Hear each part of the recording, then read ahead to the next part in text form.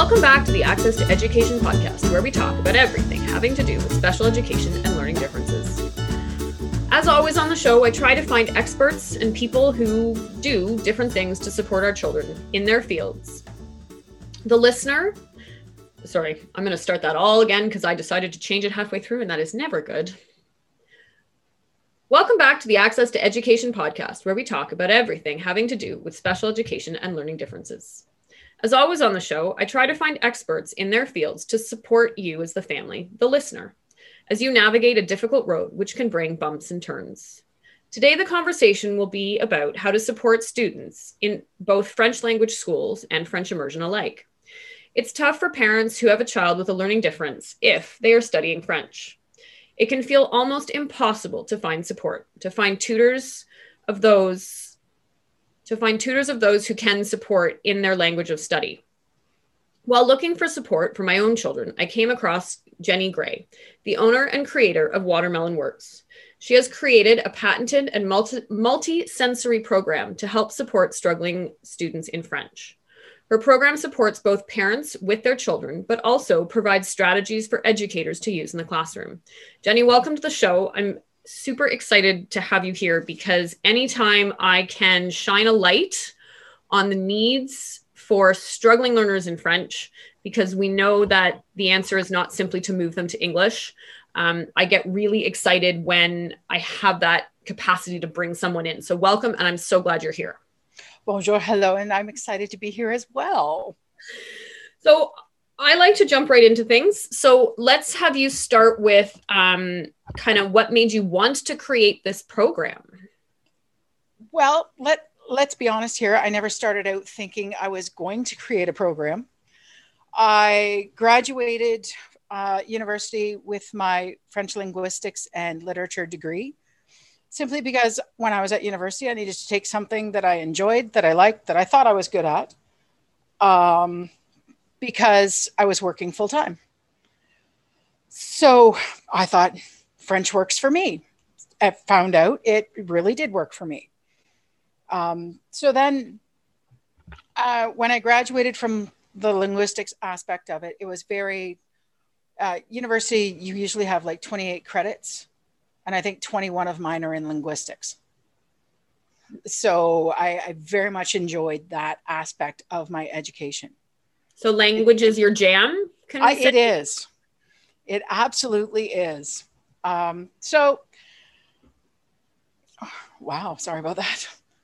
But so what I did is when I first graduated, I still had a full-time job. And one of my friends in the neighborhood said, Jen, I know you speak French. My kid's in French immersion. He's struggling. Can you help him? There's a bit of a family situation going on. We just need to give him some one-on-one help. And I said, I'm not a teacher. And they said, but Jen, can you just help him? Just read. And I went, okay. So the very first student I took on, we just started practicing reading together. Well, then once you start teaching for one, another one calls you and says, hey, by the way, I know you're helping so-and-so, because we live in a small town that is really small anymore. And, if you're helping him, can you help my kid? Well, okay. Nobody told me Kevin came with dyslexia. Okay. They just said, read with him. So we started with easy peasy scholastic books. Those Sammy books that are really easy, like one line of text, one picture. And they're somewhat decodable readers because it's the same sound on every page. Okay. So we went through that. And every time you turn the page, I'd say, Kevin, what does OI say? Well, I don't know. Well, like OI says what? So okay. OI says, well, all right. So read me this. And he could read it on that page. Turn the page. He had no idea what OI would say. And then I thought, how can we make this easier for him? Because clearly there's something else going on with him that's not just, hi, I'm in French. So then after telling his parents, look, I'm going to help him do reading through the rest of the course, like rest of the school year. I said, but over the summer, this is what I want to do. I want 8 weeks and I just want to work on sounds with him. I know it sounds kind of strange. I know it's kind of weird. I said, but this is my training from school. So I want to see if this test works. And the dad goes, all right. And they're fairly educated people themselves. I like to believe that they're intelligent and they do a great job. And they went, all right. But halfway through, they kind of went, what are you doing? And I went, no, stick with this. I promise you, come September, I'll read books, I'll do everything else. Because we did nothing but sounds all summer. And we would scaffold the sound each week. And so when he went back to school in September, back in the 90s, he was one of the first kids that could make dragon dictation actually work because he could pronounce. So in creating the method I did, he could decode absolutely every word. He got diagnosed with dyslexia, and everyone thought, oh no, because the standard is, get him out of French, put him in English, there's more support. And his parents were strong supporters for my child is going to be bilingual. So we worked together for 3 years, and then they moved. And fairly north, where I went, is there French there? We've put in this much effort. And they went, absolutely. So he went to a French first language high school. When he graduated high school, his mom called me and said he just graduated on the honor roll. He got to go to college of his choosing in his field. He became a paramedic in BC. He's now an RCMP officer. Wow. So he's why I do what I do. Right. And then it took me 10 years to decide to sell it. So I thought, if this helps him, because I mean, how many kids are going to correct an adult about you're saying it wrong? Right? So I went to France. They complimented me on my French. And my best friend decided, Jen, now is the time. Sell this. Because if you can help one child, how many more children can you help? And I went, yeah, but really? Are you sure? And she goes, yeah. So there's so little of it, right? I mean, as a parent of 3 children in French language, and I live in a pretty big city. I live in Toronto. So it's not a small town. It has been a challenge to find French language support. Yep. So that's why I love the program that you have. And, I feel silly every time I record these, but I sort of say, we're teaching in pandemic. And what we're learning from this is that a lot of this tutoring and support can actually be done in the virtual space with the same outcomes. So, even though you don't live in the city where I am necessarily, it doesn't mean you can't connect with my kid to build their knowledge and support them in another way. So I think that's what's, it's the culmination of 2 things coming together, where there's a need to not be in the same space with each other all the time, but the ability for you, to reach out and teach across the country, if that's kind of what it comes down to. It's what I do right now. I have students in BC. I have students Northern Ontario. I have helped educators in Saskatchewan. It's pretty humbling.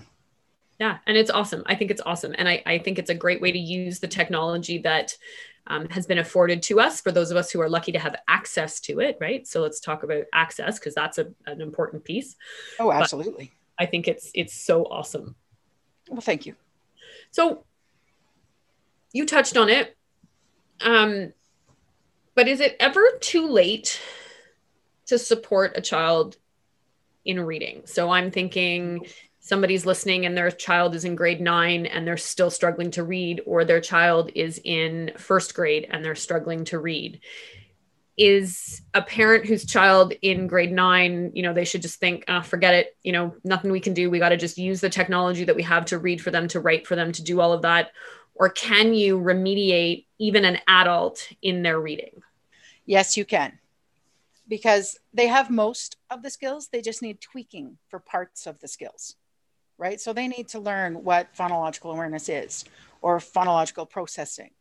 They need to understand how to make the explicit teaching of letter sounds to make it become automatic L1 brain functioning, right? So any child can do it. I am not a master of the English language by any stretch. I assisted a student for the English language, happens to be my cousin, who I adore. And he was in grade 8. Nobody had taught him how to read effectively in grade 8. He was at a grade 2 reading level. So his guardians and myself took it upon ourselves. We chose the SRA decoding series just because I know some people in English vendor land, I guess you'd call it, because when you're on the circuit, you know different people who do different skills. And I contacted my friend Patty, who knew about SRA decoding series by McGraw Hill. Fantastic program.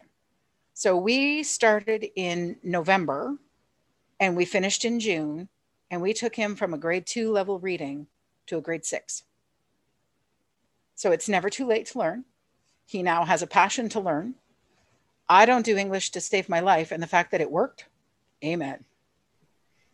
Well, and I think that that's the other important point to make, that when it comes to the mechanics of reading, the language doesn't matter. Mm-mm. The way in which we still read left to right. We still look for the coding within the letters to create the words. Those are the same, whether you're reading in French or Spanish or English. Italian.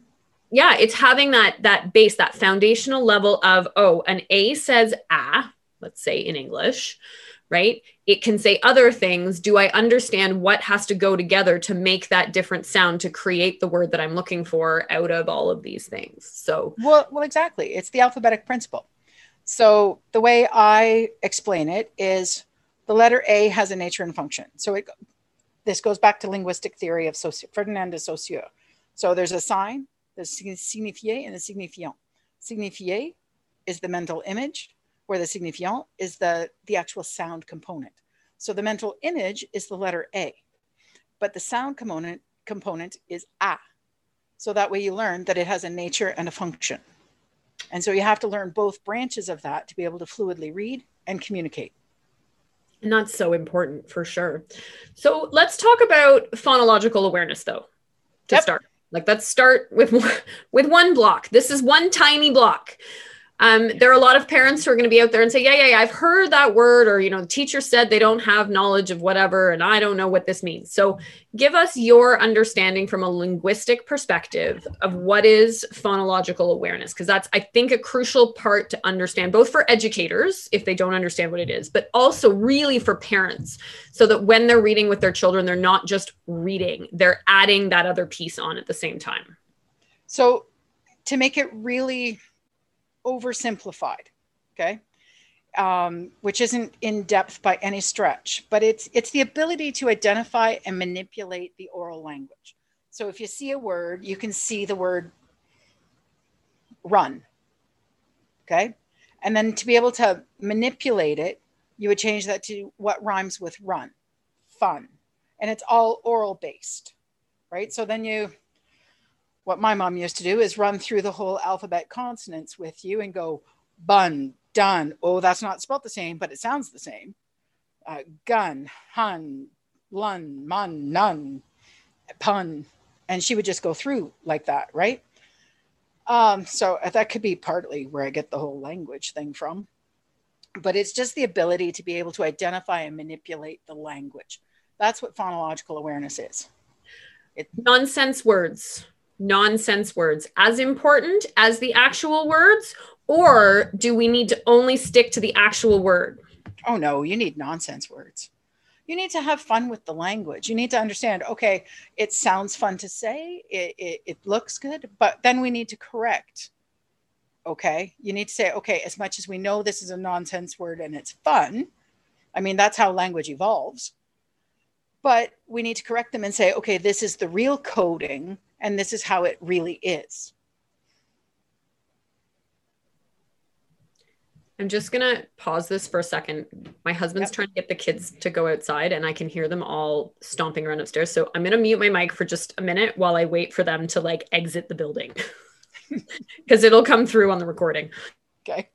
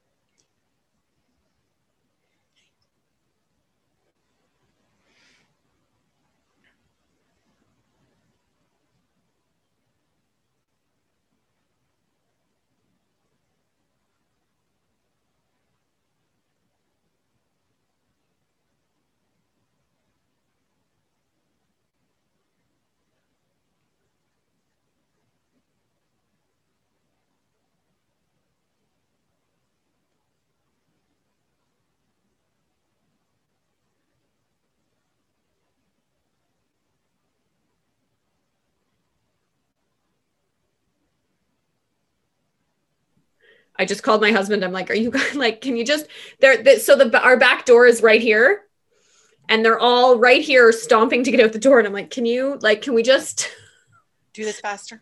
Or just stay at the front of the house. I can't hear you at the front of the house. You don't have an egg crate room yet? No, I may have to create one. Eat a lot of eggs. Okay, I'm gonna let it lag for a second. I'm gonna go back to nonsense. Yep.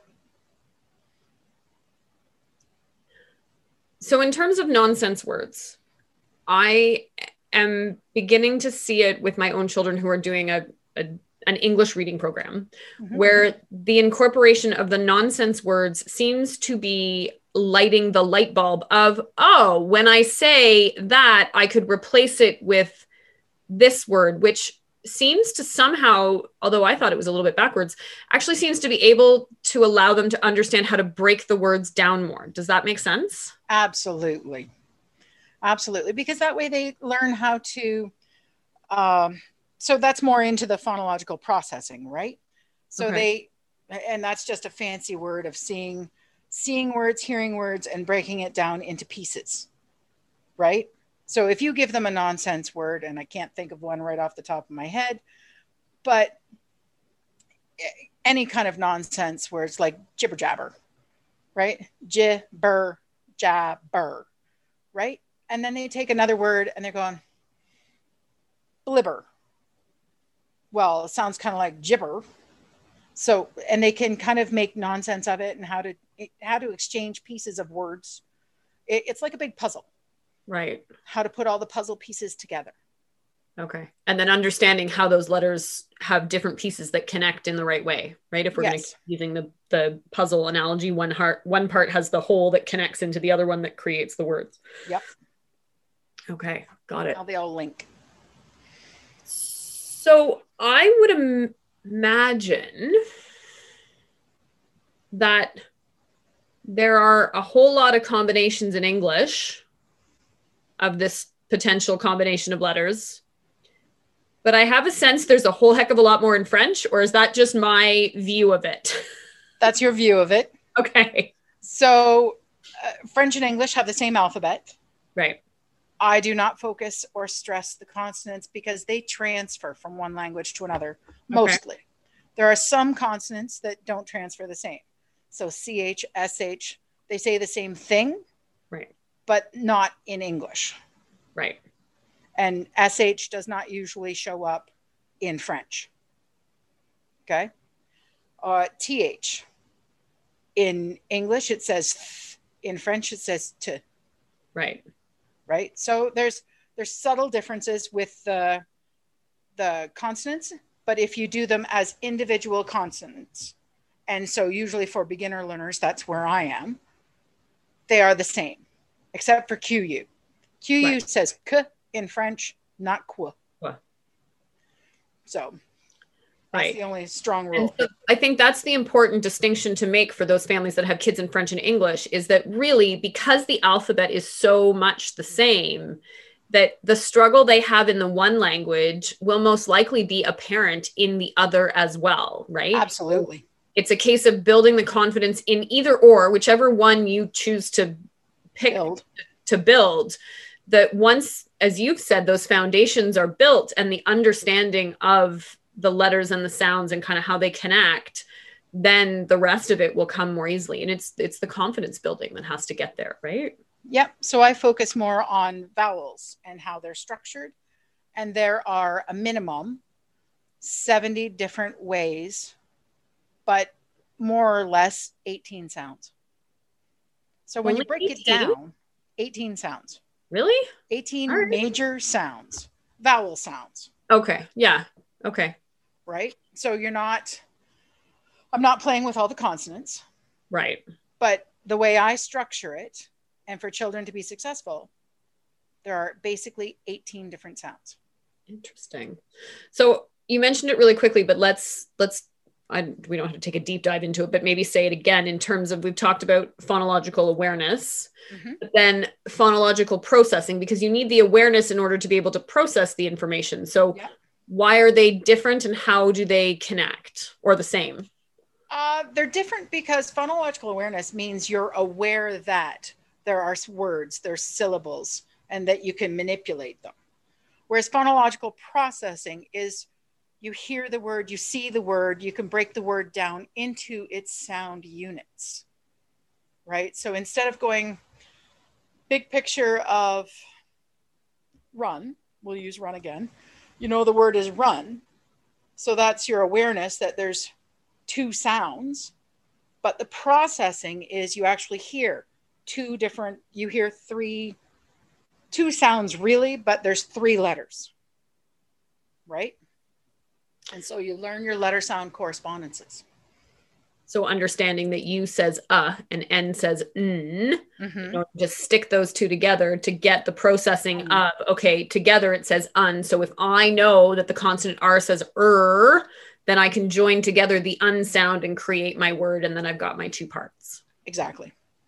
Got it. Exactly. I like using sort of simple short words because it makes it easier to understand. We could get into like supercalifragilisticexpialidocious, and then that's a whole other thing, right? So, well, exactly. And then there's all semantics thrown in there, and right. So language is hard, right? Like let's acknowledge language is hard to learn, right? And especially when it's not a language that is the first language. So when we think of first language, we think of the language in which you were born into. So the language that your parents spoke to you from the very minute you were born, that is sort of considered your first language. And when you add a second or even a third language, because I know lots of kids who are learning more than one language, it can be a little bit tricky. However, I will caveat that to say that when the languages are similar, so French and English, English and Spanish, Spanish and Italian, all of those kind of languages that are built, as you said, on the same alphabet, it's a little bit less difficult, right? Yep. The Romance languages are all very similar. So French, Spanish, Italian. Yeah. Very, very similar. I would even, well, maybe not. Maybe I won't say that on air. But fair enough. But what is very similar about those three intentionally is the orthographic mapping. Okay. So, and that is a huge new buzzword, new frame. Lots of parents have heard it and it sounds kind of scary, but ortho just means spelling and graphic means the visual, right? And so how you visually map your words, because orthographic mapping, it takes into the visual, the sound and the coding, right? So it's basically the code of the language. So when you see this cluster, this is what it's going to say, right? And this cluster, the way it's written, has certain coding in it. So you know whether it's masculine, feminine, singular, plural, what tense of a verb. It's got that kind of coding. I just spent this week with my son doing l'imparfait all week. So you understand. L'imparfait has never been my favorite. Let's just put it out there. L'imparfait has never been my favorite. But once you know the code. Well, yes, but you know, anyhow. So speaking of codes, let's talk about codes for a minute though, because you talked about a decodable book at the beginning of this. Okay. SRA decoding. Yep. So talk to me about what is a decodable book versus what is not a decodable book, because I think that teachers, and I know I've certainly done it, have thrown around the book, oh, you just need to get your kid to read this decodable book. But I don't talk about what is the decodable book and why is it that I want to use it. And maybe if parents are looking for books to read with their kids and the teacher's saying, oh, go find a decodable book, let's talk about what is a decodable book and why is it important to the understanding of reading. So a decodable book sticks to certain sounds in the entire book, right? So I happen to write decodable books because that's my specialty. So I'm going to talk about Luc et Lucie. So most of that book is the U sound. Luc a bu de l'eau. Lucie porte une jupe. Luc porte des lunettes. So it's all about the U sound repeated. That's what makes it decodable. It's not decodable just because il y a un magasin, il y a un chat, il y a une maman, il y a un papa, because they don't link to each other, right? So there's a difference between the book that has the sentence that matches the picture and the only thing that changes is the end word that matches the picture. Exactly. Those are what would be used as sort of reading books that you would send home to work on fluency, for example, the child getting used to reading in a fluent pattern, versus what you're talking about, where it's an and sound. It's so the rat ran into the fan, right? So there's your decodable, you're looking at the and sound in that sentence, and you may or may not have a picture there, right? Yep. So just to make the difference for families so that they understand a little bit of, you know, the books that kind of have the rhyming sentence, I guess maybe is kind of the best way to put it, or the sentence that is always the same minus a word, or the books that focus on a sound. Mm-hmm. Where, if parents are thinking, okay, well, what do I start with? Do I start with the decodable book, or do I start with the book with the sentence that is always the same, short of a word that changes? Do you start with the decode and then you go to the fluency books, or do you do the fluency and then the decode, or does it matter? I would start with the decode, then the fluency, but I would also start with teaching them the code. So step back even further. Okay. So I love certain programs because they do go as far as starting with teaching syllables, but that doesn't start deep enough. You need to start with teaching them the code, because once you've taught them the code, they can read absolutely anything. It does not mean if they, like little kids, you could have them, once they learn the code, to read a university textbook.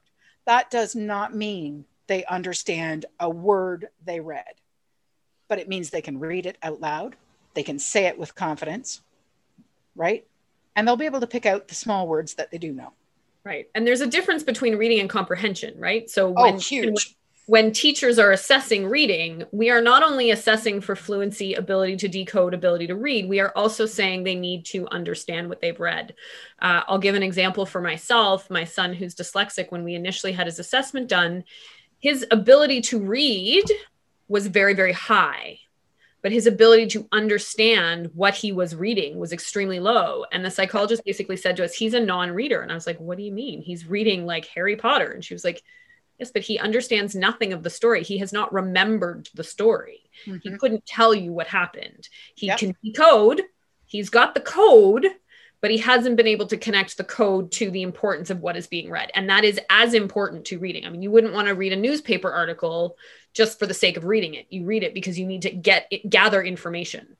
You have to understand the meaning. Yeah, exactly. So let's talk about your program. And, you know, we're going to your program is extensive. It is very well thought out and covers the gamut. And we could talk about just what your program does in, you know, an hour, and we wouldn't have dived into all of it. But let's talk. I want you to talk a little bit about your program and why it's different than some of the other programs that are out there. It's different because I delve more on phonemic awareness and morphemes than simply here's your individual letter. I actually teach them, here's the code. It's based on the 90-10 rule. 90% of the time you see this letter combination, that's what it's going to say. 10% of the time, there's going to be a silent E or a liaison, right? So this is the code. So the grade 1, grade 2, they don't need to understand the linguistic theory of why it is. You can teach them that grade 3, grade 4. If that's your burning desire to teach them that. But they don't need to understand the why of it at that point. They need to understand this is what happens, because we're building language skills with them. We're not, how do I say it? They're not fully developed readers already. So they need to understand the what, not the why. Yep. But the why needs to come eventually. And so that happens when you get into grade 3 and you start conjugating verbs. Then you can say, this is why this is the way it is.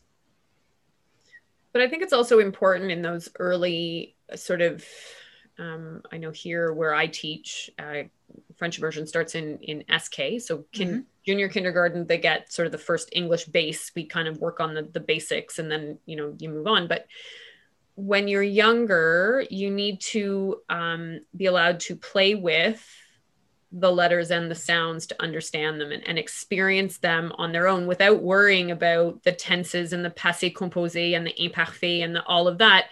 Because at the end of the day, you want to be able to create a sentence that is cohesive and understanding and playing with the language and making the errors, right? So let's talk about the importance of making errors. So I know a lot of kids get very upset. Oh, I didn't get it perfect. But what I try to instill in my students and my own children, I did this a lot this week, homeschooling my kids here this week, a lot of like, they'd get upset. Oh, I got that wrong. But what did you learn from getting that wrong? You've learned that it should go another way, or it needs to fit in another way. So that's the other kind of piece that's great about starting with those things early and worrying about the other stuff later. Well, exactly. Because if they make mistakes when they're younger and they've learned something from it, they're starting to develop critical thinking skills. And that is so crucial for so many kids. Yeah. And critical thinking is one of those things that we as educators are working very hard to get our students to learn globally in terms of in everything they do, not just in reading, right? Yep. But if you can critically think on something that you can be successful on. So if reading isn't your strength, but if you can find a way to build the strengths in by teaching them the building blocks and just learning that B says "b" as a start. And then you can add in other pieces and learning the different vowels, the long and the short vowels, and then how that connects to the consonants, right? So it's all stepping stones. And there's a base layer at which we need to start at in order to build that success. And it doesn't matter where you live, where you're from, what happens in your house. At the end of the day, B says "b." That is the one thing we can all be sure of, right? A has two sounds it can make depending on what it's connected with, right? So those are kind of the foundational building blocks. So with your program, how does it tie in the phonological awareness and the processing? So your program ties in both of those together. How does it do that? So what we do is we take explicit, because with reading, there's two critical points, right? There's the sound component and your working component, like your working memory. So with the sound component, which is auditory processing, you have to know how to make the distinctions in your sounds. So when you process speech sound, that's the fastest operation your brain can do. And so if we teach explicit letter sounds, your brain can process that quickly. So through teaching the code explicitly, we take your brain from L2 learning to actual L1 working memory automaticity, right? So it's like automatic, it's there, you know it, and you just know it. You don't question it. That's just a fact in your head forever and ever and ever, right? Which is what you want when you're learning a language. Because if you can decode and you can read and you can instantly see what that's supposed to say, you can read out loud with fluidity, which builds fluency, which once you've built fluency, comprehension develops and you can pick out more meaning because then you get it. Because you can, when you read, you can infer the jokes that are in the book. So I always know when my children get it and I say my children because I think they're mine, but they're not. I always know when they get it, when they start reading books. And they start laughing, or they smile, or they show some kind of emotion, because all of a sudden they got it. It's not just we're trying to read the words, we understood what the words meant. Well, that makes reading enjoyable, right? You're Yep. not struggling. And it's no fun to sit there and stumble over every single word and the energy that takes. Oh, and the poor it's things hard. are just working twice as hard as everybody else. Yeah, they're like the hamsters in the wheel, right? They're Yep. running, but they're not really getting anywhere. So having access to programs such as this, as your Watermelon Works program, is phenomenal, because it is, I mean, for me, when I look at it, it's sort of the equivalent to some of the structured literacy programs that are out there in English. And the reason I wanted to highlight your program is that there might be many, but I have not found them in all of my digging and searching and full-time job of trying to find resources for my kids. I haven't found really any outside of what you are doing. So I think it's just so great. I think partly because they can't. I patented it. Right. Right. So that's the other piece of it, right? So, I don't know if you can talk to this, but I'm going to ask you this question, because when I think about reading and literacy and languages, I look at you as a little bit of an expert. I know you are not a teacher in the sense of like having gone to teacher's college, teacher training, whatever you want to call it. You haven't done, you are not the classroom teacher thing. That's not your thing. Linguistics is your thing. Yep. And so when I ask you this question, if you full stop, are like, I'm not sure, right? Fair enough. But I'm wondering, because you have a lot of experience at this point. I mean, you've been doing this for a long time. This isn't like you just started. Nope. So are there signs that parents can look for to know that their child is struggling to read? Do you think? Yes, but I can't name them. Right. Okay. So that's not my area of expertise. I'm going to start right there. Mm-hmm. For sure. But I know that if your child writes mirrors backwards, like if you write completely backwards and they're perfect letters, but they're completely backwards, go find help. Mm-hmm. If your child doesn't have recognition from one page to another with simple text, it's a red flag, but not necessarily a serious one. It could be, but it might be nothing. It could be just, they haven't mastered that particular skill. But other than those two things, I really don't know. I think the other thing that's important to kind of rephrase again, because we said it at the beginning, that really support in reading can happen at any point. It doesn't have to be in grade 1 and grade 2. Like if it's grade 9, if it's grade 12, if it's university, if it's you are an adult and you are working in a working environment where you need to be able to function to read in French and you are struggling, there is no reason why you couldn't gain those skills, because if you have the building blocks in English, or even if some of the blocks are missing, it doesn't mean that you can't get support to put the rest of the blocks in place. Well, exactly. I mean, I've taught 70-year-olds how to speak French in the past, and they have been successful. They just wanted conversational French. So when they went to their trip to France, they actually could have a conversation. And it actually turned out well, because he was always the nervous one, not so much her. And so when they got on the bus to France, they asked, anyone know the word for scarecrow? Because they were going through a field and there was one. He puts his hand up and he goes, yes, I do. So he told them and they were all happy. And his wife goes, I never ever thought you'd be using that word. That's awesome. I love it. But it worked out well. So, I mean, anybody can learn at any given point. You just have to learn the code and then the rest will develop. The rest will come. So I was at a conference one year and I happened to be the first booth when you walked into this room. And they said, well, what's the best thing to buy in here? And I said, I'm not going to tell you which is the best, because this is how this works. I'm the foundation. You're going to build a house. You need a solid foundation for your house. Everything else in this room, they are the walls. They are specialty rooms. I mean, one's your music room, one's your gym room, one's your science room. But you need a solid foundation to be able to build those walls and play in those rooms. Yep. Well, if you can't read, right? You can't write very well. If you can't read, if it's a math problem, then you need to read it. You can't read it. If you need to take an exam and there's an instruction on step 1, step 2, step 3, and you can't read it. IKEA books are great because there's no reading in them for the instructions. But if you can't even understand the pattern, of the frames, right? That's all reading. It's just, there's no words, but it's still the same concept. Yep. You have to understand the patterns and the building blocks, and that all has to start somewhere. So, yeah. So let's talk about your program specifically. I want you to tell people where they can find out about it, what it is, what it does, where it starts. Give me the whole picture. It starts with Truce 1, Kit 1, and it's 4 levels of play in the box. So you have the sound game, which you can play like concentration, go fish, flashcards. Yeah, I mean, there's lots of other ways to play it as well, if you like. It depends on how creative you want to be with it. Level 2 is sound blending. So they learn to put consonants with vowel sounds. And that's all that is. You're not making words. You can make rhyming sounds, like by using different cards at the same vowel sound. But it's not about making words. It's just about initial syllable building.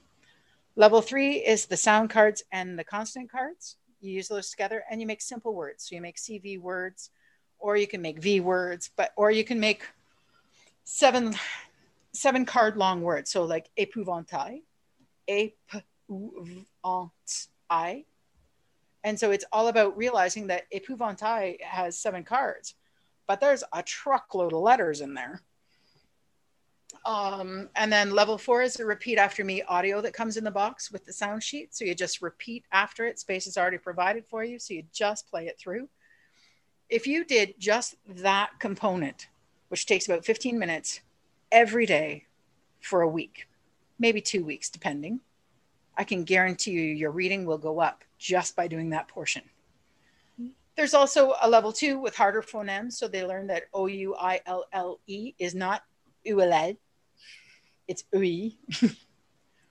But it's learning the code. It's learning the sounds of the code, because when people tell me spelling doesn't matter, I get kind of upset. Spelling very much matters. Spelling indicates to you, is it plural? Is it singular? Is it feminine? Is it, I mean, what's the difference when you hear j'aurais fait et j'aurais fait? So if you know the difference between those two things, you'll be okay. But if you don't know the difference and the difference how to spell it, then you've either committed to doing something or you could have done something. And that's the difference in tenses, right? But that's all because of the sound. So you learn things like that. Then there's decodable ebooks, there's wall charts, there's sound bingo, there's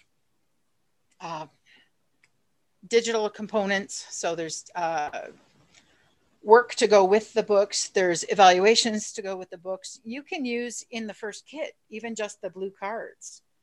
You can use that as an assessment tool. Right. So it's, okay, what do you know? What don't you know? And then look at the pile they don't know and focus on that and bring their skill up. Right. So is it more of a packet that parents solely can use, or a packet that educators solely can use, or it could be either parent or educator? Anyone can use it. Okay. Anyone. And currently I have parents using it. I currently have educators using it. I have a couple of school boards that have taken it on, which, thank you very much. I think it's great. No, I think it works. I think because having worked in French immersion schools in the past, I'm not currently working in a French immersion school, but I have in the past. And what I find is oftentimes we get great resources for our English language students. They're solid, they're foundational, they're built on a program, and they take you step by step. But the poor French immersion teachers are working so hard just to create programs, find programs, build them from the base. And this is a program that doesn't need to be found. Like it's done. It's a packet. It's done. It's all there. And I think, our French immersion teachers and our French language teachers work really hard.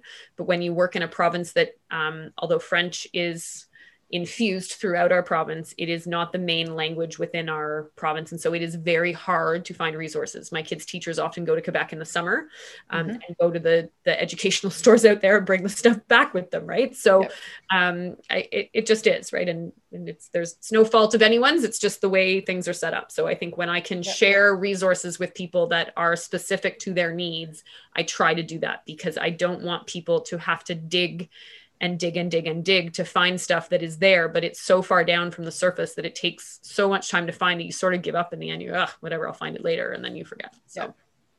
So Jenny, thank you so much for coming on the show and talking to us a little bit about phonological awareness and processing and kind of what your program does, and remind parents and adults even, that anyone can learn these if they need them, and it's never too late to start with support. So I really appreciate the time today. Oh, well, thank you very much for having me. It was a pleasure. Thank you for listening to today's episode. If you are looking for help and support in creating a roadmap to success for your child through challenging times, contact me at access2education.com. I work with all families to help them build power and knowledge in understanding their child's needs and how to build success through advocacy. Follow me on Facebook and Instagram at Access2Education Toronto. Make sure to subscribe to this podcast so together we can create your roadmap to success.